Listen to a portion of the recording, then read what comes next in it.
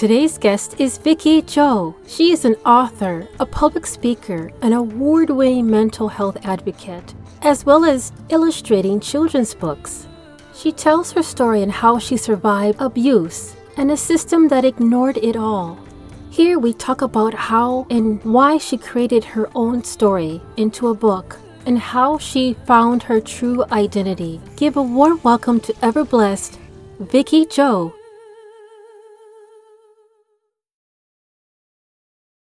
I have done a review of your website, and you did a couple of speaking events at fire departments, as well as you have a book out there, and you have, I believe, a CD as well. But I just wanted to jump into the timeline of your journey before all of this has happened. What inspired you to venture into your career path? And I know that you mentioned through Messenger that you have a story to tell and you would love to share to the listeners. Well, my childhood was really traumatic and violent, and I saw a lot of blood, and it was very sporadic and unpredictable. And then I moved to a different town with a different dad, and life was really, really good. This happened when you were young. At what age? I was 17, and they weren't huge inner tubes, but they were from tires. They used to have inner tubes. I don't know if they still have inner tubes and tires, but we were floating down the river together. And somebody said, hey, this is a pretty nice cliff. We need to stop here and do some diving. Well, when I hit the bottom, I saw flashes of light, but still I just got up and kept going. I got back on my tube and kept floating down the river. And what happened was I couldn't talk. And all of my friends were busy jumping off into the river and goofing around, and nobody noticed that I couldn't talk. So they brought me home. And when I went in the house, my mom knew that I couldn't speak. And she said, she knew that I was acting weird. So what she did was, instead of taking me to a hospital and trying to figure out what was wrong, she made a bunch of phone calls, and it was determined that I needed mental health care. So I started on a journey of psychiatric hospitals that lasted for a very long time. And between the trauma of all these psychiatric nightmares and the way I grew up, my son kept telling me, Mom, if you write down your story, tell your story, share it with other people, then you will be healed. He said it's one of the best ways to heal from PTSD. And for sure, I had PTSD. There was no question about it after what I went through. So it took years. One time I asked him what he wanted for his birthday, and he said, I don't want anything. I want you to spend the money getting a blog so you can write about stuff. And that was short-lived. And then for years and years, he kept saying, Mom, you really need to write a book. You need to write your story. Get all of that out. So I finally did. And I just finished a few months ago, and it's for real, and it's on Amazon. And what I'm doing, since my son said, Mom, chances are that you're not going to be able to make a huge income from your book sales. You're going to need to do something else, like speaking. So immediately I decided then I was going to start a speaking career and sell my book and take all of the speeches from the contents of my book. So that is where I'm at. Mm-hmm. Oh my gosh. Thank you for sharing that. Yeah, that's very scary. You had also a concussion of some sort, but you didn't know.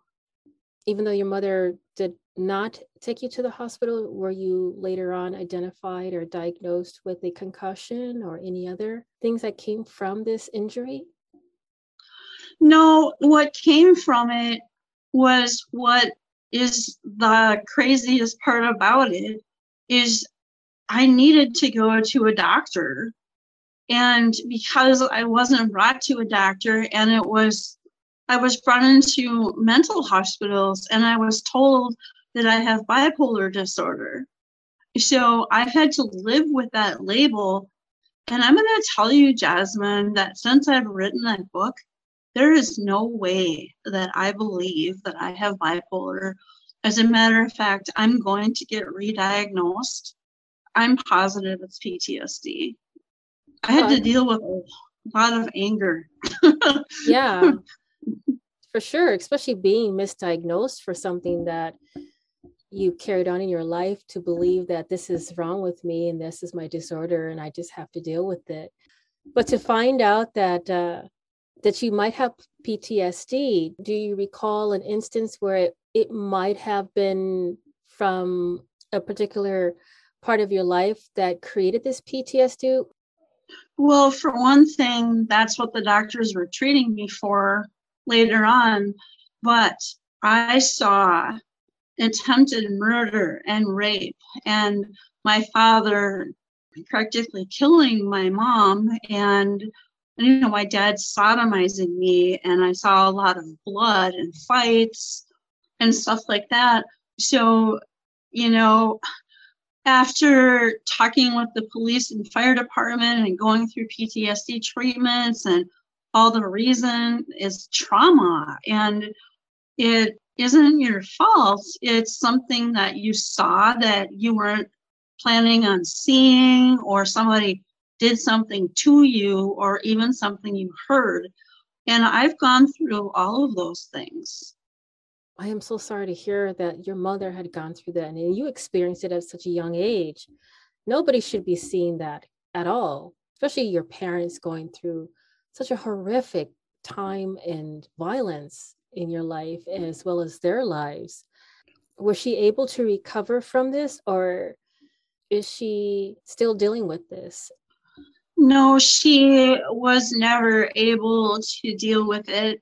She tried in her second marriage. She was able to do better, although she still had a gun under her pillow because my dad would try and find us and try.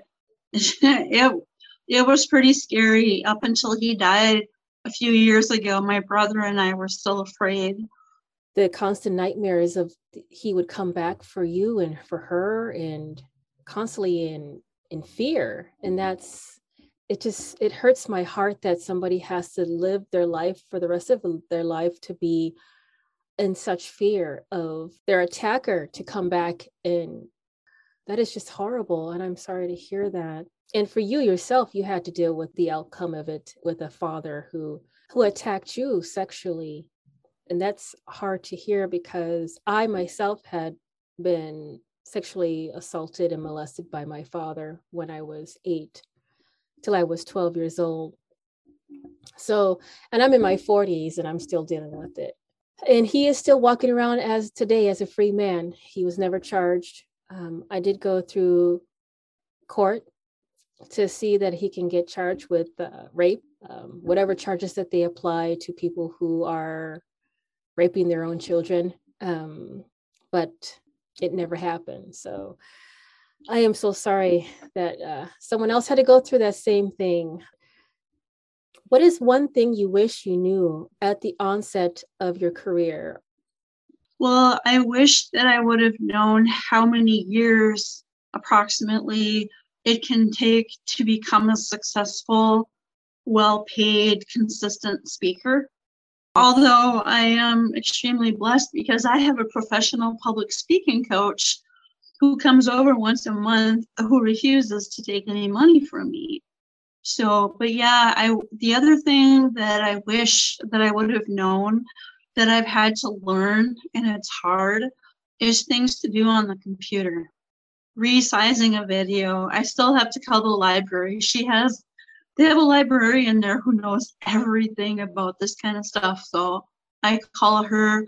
I have a friend who is an administrative assistant who comes over once in a while, and another friend. So it's all, I mean, like, I couldn't, I tried to scan and put into an email my business plan to my business coach the other day, and I had to send him 8 separate emails. So that's what I wish I would have known. And the other thing, now that I'm thinking, that I wish I would have known is how healing and how freeing it is to write your story. I would have done it before. I just can't even believe the space in my head that's clear and allows the other things that I need to deal with come to the surface. It's wonderful. So yeah, before starting this career, I wish I would have known that, but I guess I wouldn't have this career if I didn't just write the book. So Yes, exactly. Exactly. The majority of my guests are women, and I've noticed that women, they find a way to make something that was destructive into a constructive purpose in their life. And you are on the track, on the path of doing that. And it's an honor to talk with someone who has come out of the rubble of chaos and tumultuous childhood and your adult life. I'm so glad that you're able to get out of that and find clarity and comfort and the positiveness out of something that was just horrible, horrible to go through. Thank you for sharing that with me. Is there anything else that you'd like to highlight about your journey in your life? well, I'd like to highlight about my new career is before I wasn't really part of the community, and police officers were the ones who came to my house and took me to the hospital. And now the police department has requested a video of a mental health crisis concerning police officers. So I was able to share with them, and they wanted my book. So I left a book for their library.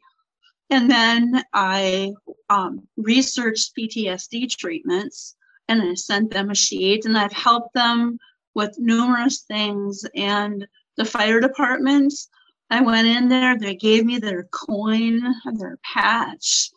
And I'm just feel like I'm a part of the community, and I'm very important to the police department, fire department, the mental health social club, just different places that I've been able to. I feel important for the first time. Well, I shouldn't say for the first time, but this is a different kind of importance. When you realize that all these years, people have been telling you you're sick. You haven't been sleeping right, Vicki. You're going to end up in a hospital. You are talking fast, Vicki. You're acting manic. All these lies that have been shoved into my head and into my heart. And the book gave me the strength to discern the truth. And the truth of it is, I'm not going back there. I'm never going back there. I do everything in my power to stay well. And part of that is in my book too. It's really been a mind-opening experience. Oh, for sure, for sure.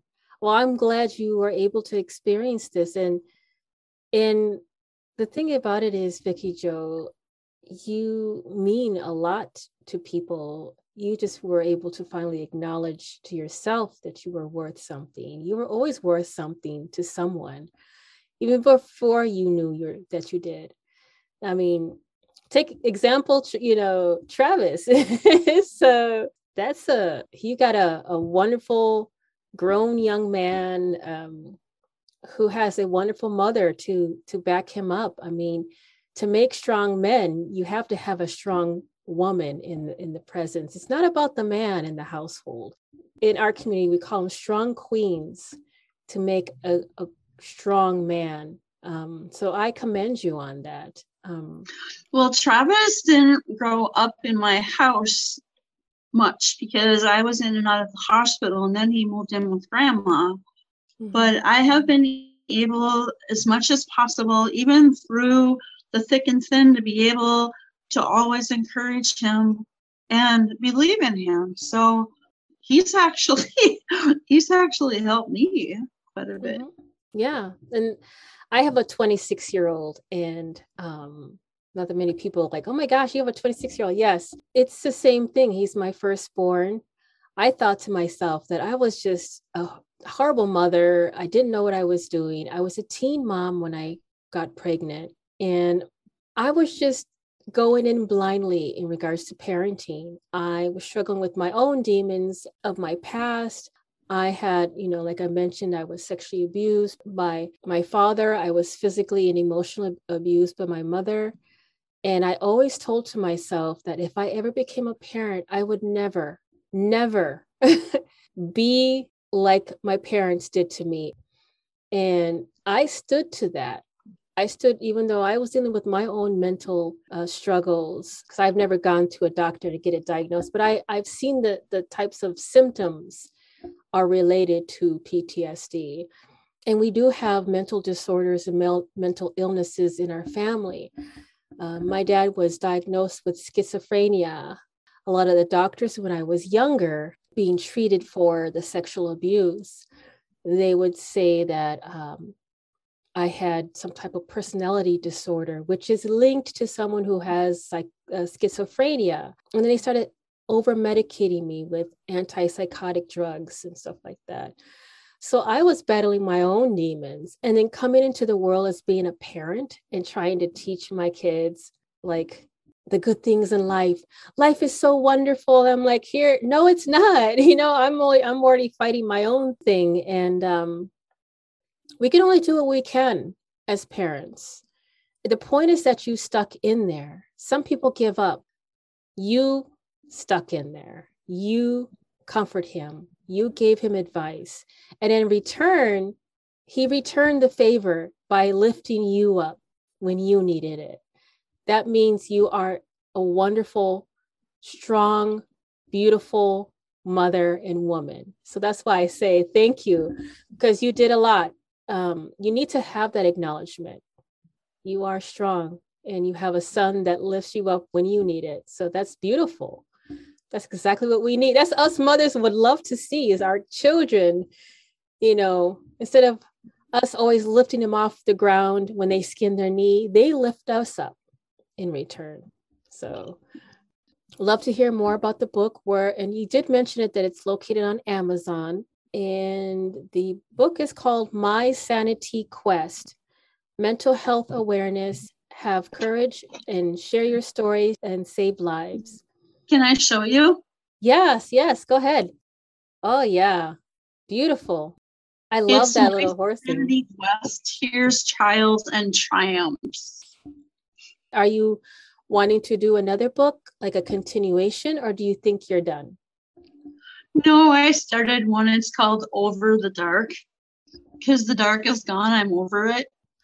Yeah, definitely let me know when you have updates on that, because I would love to share that. Links available for your upcoming book.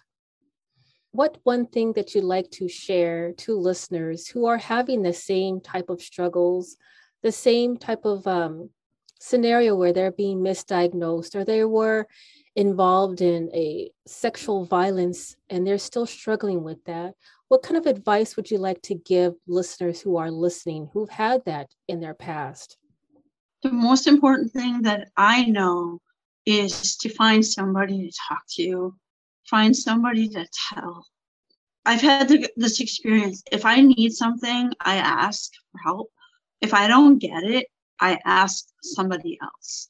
I continue to ask and try until I get help. Wonderful. But it was an honor speaking with you, Vicki Jo. I'm glad I was able to share this time with you in your healing journey, and to know that you are still going strong there's one thing I want to say is I see you. I see you and I love you, even though I just met you just now and we've talked over Facebook. You are a beautiful, strong woman, and I am proud of you. Keep it up. Don't stop. I'm not going to. Good. Because I'm backing you up. So, and I can't wait to have this as an episode and to share it to the world, because there's a lot of people else that need to hear your story. You give each other people confidence and say, it's not the end of the road for me because of this or because of that. I want to give you some advice.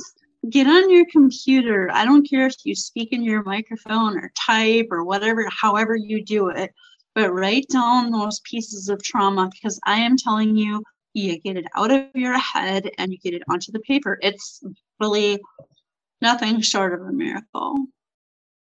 Did you have any questions before we end our conversation? No. Oh. I'd like to make a statement though. Oh, sure. Go ahead. You're really sweet. I'm really glad that I got to talk to you. Thank you. Have a wonderful weekend. You too, Jasmine. Thank you. Yes, thank you. Bye-bye. Bye. Thank you for listening to Noisepalooza Zion podcast. And if you enjoy listening to my podcast, please don't hesitate to give me a 5-star rating on Apple or Spotify. Also wanted to give a shout out and thank you so much to all my guests, past, present, and future. And stay tuned for the next upcoming episode on Fridays.